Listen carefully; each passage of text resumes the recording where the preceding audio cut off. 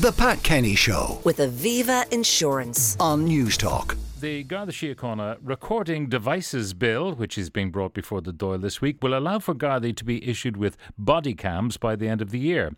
According to reports this morning, though, it could also allow for Garda Dogs to wear body cams in order to help in certain policing situations. Now, all of this comes in the wake of a series of high-profile attacks on Gardaí in recent weeks. Joining me to talk about all of this, Pat Marry, former detective and senior investigating officer, Liam Herrick, executive director of the Irish Council for Civil Liberties, and Pete the Vet from PeteTheVet.com. Pete Wedderburn, good morning, one and all. Let's talk first of all about the dogs themselves. Pete, good morning to you. Has it been done? Can it be done? Do dogs mind? Pete is gone, so we'll come back to Pete in a moment. Pat Marry, how useful might this device be? It's going to be very useful in respect of the body or the dog cams as such. It's going to help Gardaí when they're conducting sensitive operations where they may encounter people who are armed and that, you know. So the dog would be very, very useful in that respect. But I can't see where, from my experience on any issues, or not issues, any operations I've had where I had to have dogs involved. The handlers of the dogs were always very professional, and the dogs always behaved the way they were supposed to. So I can't see it's going to be valuable to have a dog with a camera. So I can't see any issue there whatsoever, you know.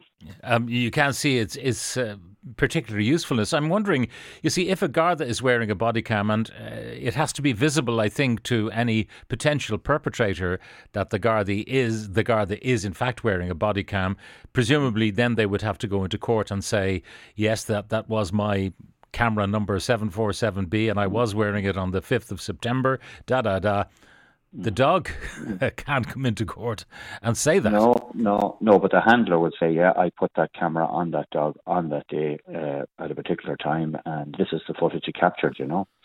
So the dog handler will be responsible for the camera the dog has. But in overall view, the police force using body cams is a very positive thing, you know. And well, just sticking with the dogs for a moment, if you let a dog into a warehouse, for example, or into a place that's inaccessible to the handler, so you release the dog has the camera on its head, and the Cumbria police have developed a headset for the dogs. It's not worn at the chest, it's actually worn on the top of the head, and a pair of goggles for the dog as well.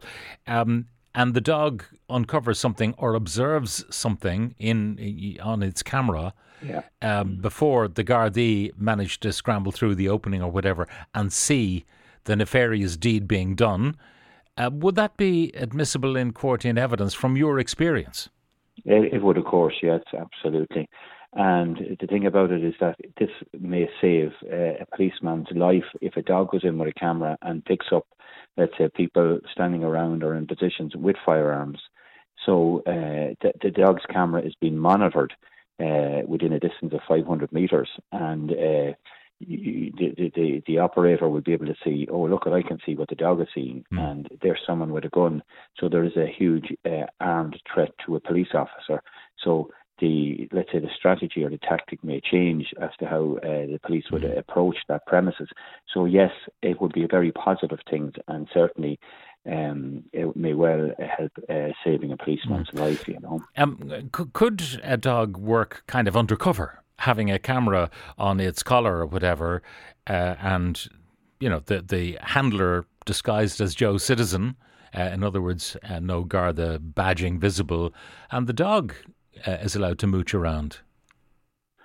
Yeah. Well, look, you're into a different area, maybe of privacy concerns about what the camera would pick up and what the what the operation was that the dog was involved in, and there may be a very good reason for that, and whatever he picks up may be well used in evidence at a later stage. But certainly, and it reflects not just what the dog picks up, but what, let's say, the guards will pick up on their own camera. It's like there is privacy concerns And, but there are things that would have to be hammered out. But in this new bill that's going through, I presume all of these bases will be covered for the Garda themselves wearing a body cam. It'll be visible to the general public, and everyone will know that potentially any encounter, any conversation with a guard will be videoed. Yes, and that's a very positive thing, because it will give, number one, a clear picture. Number two, it'll hopefully improve the behaviour of Gardaí towards members of the public, and it should strengthen the relationships in the long run with the public and the communities. I mean, we've seen, and we'll be talking about this later on, what happened in Memphis, and the Gardaí, the police there, rather, they will be probably convicted on the basis of the evidence gathered by their own body cams. Yes, and I would have no problem with that. They should have known. That's the equipment they were wearing, and that's. I mean, they were incredibly stupid, because their conversations, trying to get their stories straight, were being monitored, and their conspiracy was revealed by their own technical equipment. Yeah. Well, it shows then that that's a clear. Example of where the value of wearing a body cam is for the police, because a clear picture is shown, and that's what happened there. I think it's a great opportunity for Garda management, or for Garda to improve Garda's behaviour with the public, that if there's complaints now, I suspect that there will be a reduction in complaints in respect of people, of the guards wearing body cams, because you'll have people who are just vindictive and vexatious, who put in complaints just for the fact they don't like guards or whatever. I'll show him type of thing. But when it's all shown on CCTV or on the body cam, it's like there's no complaint there. Yeah, there is no question that it tends to be a less than level playing field, where at the moment bystanders will video Gardaí using their mobile phones, and the Gardaí don't have contrary evidence, so you can edit something on the mobile phone to show the Garda in the worst possible light.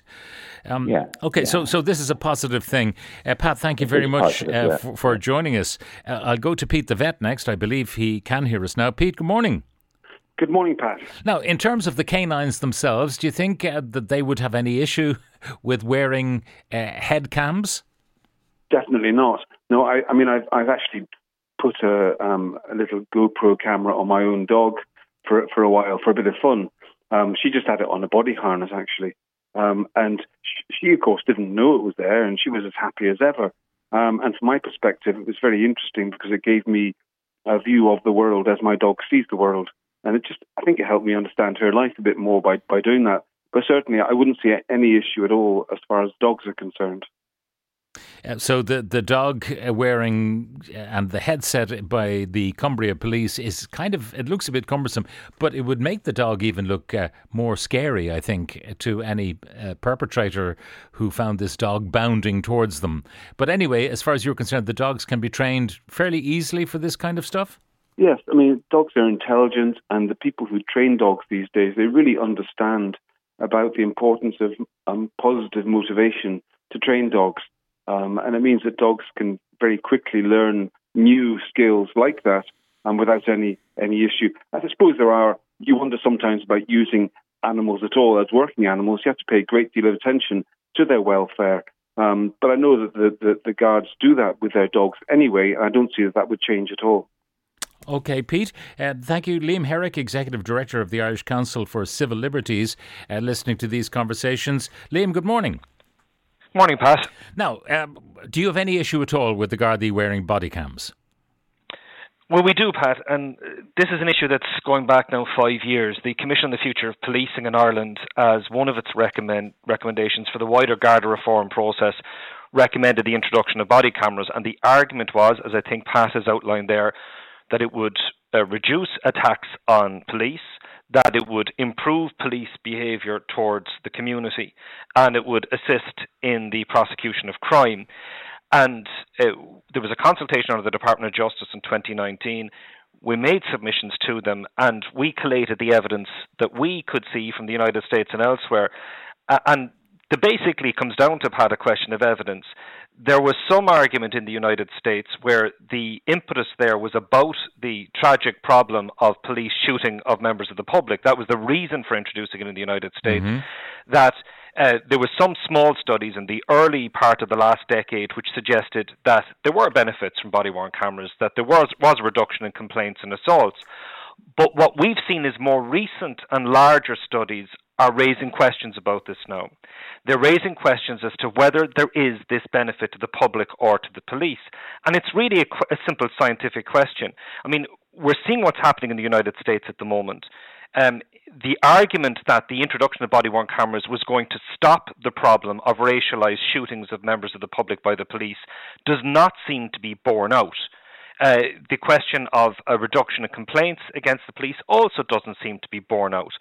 So we need to be careful here. The motivation is sound. The reasons that people want to introduce them are for the right reasons.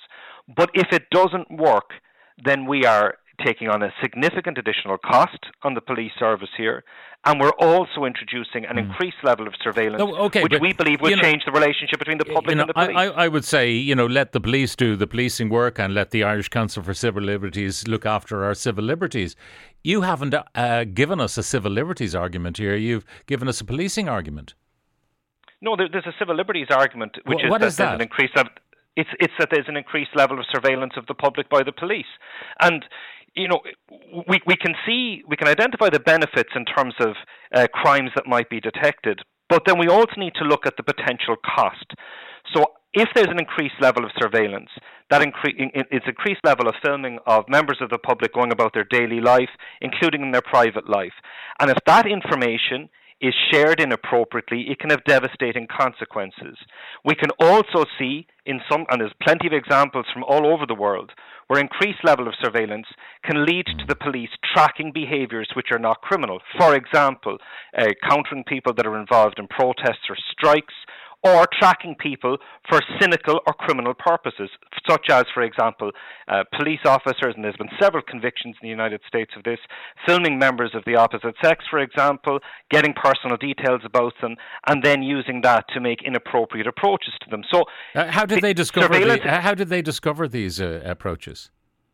Well, because the victims were identify them. Presumably the cameras were used to reveal these wrongdoings. No, not necessarily, Pat. I mean, you've got phenomenon in the United States, and for example, what they call plate for a date, where a police officer identifies somebody, tracks their car registration number, then finds their personal address, and then makes an inappropriate approach to the person. And then when the person investigates, how did this person get my personal detail, they find out. We've had situations even in Ireland, Pat, where footage that was filmed from CCTVs in the control of police was shared inappropriately through social media, which led to tragic consequences for some people. So what we're saying, the civil liberties argument is, if you're going to increase surveillance, you'd want to have a pretty good evidence base to justify it.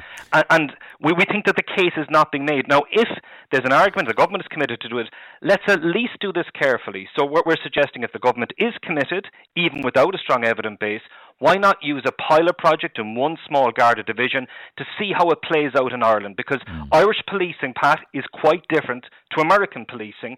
And why do you keep then giving evidence from America to buttress your case? Because that is the jurisdiction in which this technology has been used most extensively. And I mean, the government is justifying it based on what they've seen from the United States. We see a slightly different experience from the United States. But we also say that the wider Garda reform agenda in this jurisdiction is about a community police service, which is what we're trying to achieve, which is very, very different. And that's not about increased level of surveillance and increased level of technology but I have as the seen, main tool. Primetime ran a series of videos at one of their programmes, I think it was a Primetime Investigates, and it showed CCTV taking kind of distant shots and zooming in as best they could of yobs ballyragging the Gardaí and taunting them and so on. Now, if those Gardaí at ground level had body cams, which is actually recording the ballyragging by these yobs of the Gardaí, straight away you're going to get a conviction. Well, I mean, there's a lot of assumptions. Wasn't that a good result, really, from having a body cam? And the Garda would probably feel safer in approaching these yobs, knowing that the yobs know they're being recorded. Well, Pat, if those things were true, I think everybody would be in favour of it. What we're saying to you is if you look at the large-scale studies in the United States, it doesn't pan out as simply as that. I mean, there's a number of assumptions in what you've said, that there would certainly be a conviction. Well, I think one of the difficulties we have with the introduced level of body-worn cameras or CCTV or whatever other technological form of evidence is that there is an assumption in the public and sometimes by police that it's absolutely bulletproof and it's always 100% accurate and it always leads to definite outcomes. Law is more complicated than that, and that hasn't always been the case. So, well, what do you make of what happened in Memphis, which is still ongoing, but there are charges of murder too against these policemen in Memphis? And the evidence which has been released under pressure from media over there, and I don't know whether you saw it over the weekend, shows these guys effectively indicting themselves by their conversations. Yeah, well, I mean, you can look at it a number of different ways, Pat. As I said, the argument that the introduction of body-worn cameras in American policing as a response to racialized shootings by police was going to eradicate this problem clearly hasn't played out that way. You know, the problem is at least as bad as it's ever been. But maybe it would have been worse. Well, I mean, Pat, that's a pretty speculative argument. No, but I mean, when you introduce a technology and if things don't get worse, because in this world things always seem to be getting worse, if they don't get worse, there might be an argument to say, well, we put a bit of a stop to this by wearing body cams. Well, Pat, I mean, that's complete speculation. I mean, what we're saying is that it was introduced in response to a significant number of instances where police shot black men. And we still have a problem of the police shooting a significant number of black men. If we want to say also, that... By the way, you also talked about racial shootings. Well, there were black men who killed a black man in Memphis. Yeah, but I think the wider context in the United States is certainly, you know, the victims are nearly always black men in the United States, Pat. So, I mean, there's clearly a racial dimension to it. And this is a very significant political problem in the United States. But I mean, if we look at the behaviour of those police officers, there are deeper questions as to why police behave in this way. And I think if we try to approach this problem simply with a technological solution, we're unlikely to succeed. If we look at the issues in Irish policing at the moment, I think our concern here is we're committed to the Garda reform agenda. We're also committed to ensure that we protect our police in the public. And I think there is too much weight being put on one solution to a problem. There are wider questions about proper rostering of police, proper community policing investment in this country, and also accountability and oversight. And I mean, also if we're talking about technology and surveillance here, Pat, the Data Protection Commission has launched several investigations into An Garda Síochána in terms of how they use the technology that they already have. And what they have found is that there are not proper training or procedures within An Garda Síochána in terms of using CCTV. Yeah. So in that context, it's the wrong solution at the wrong time. All right, Liam, thank you very much for that. That's Liam Herrick, Executive Director of the Irish Council for Civil Liberties. The Pat Kenny Show with Aviva Insurance. Weekdays at 9 a.m. on News Talk.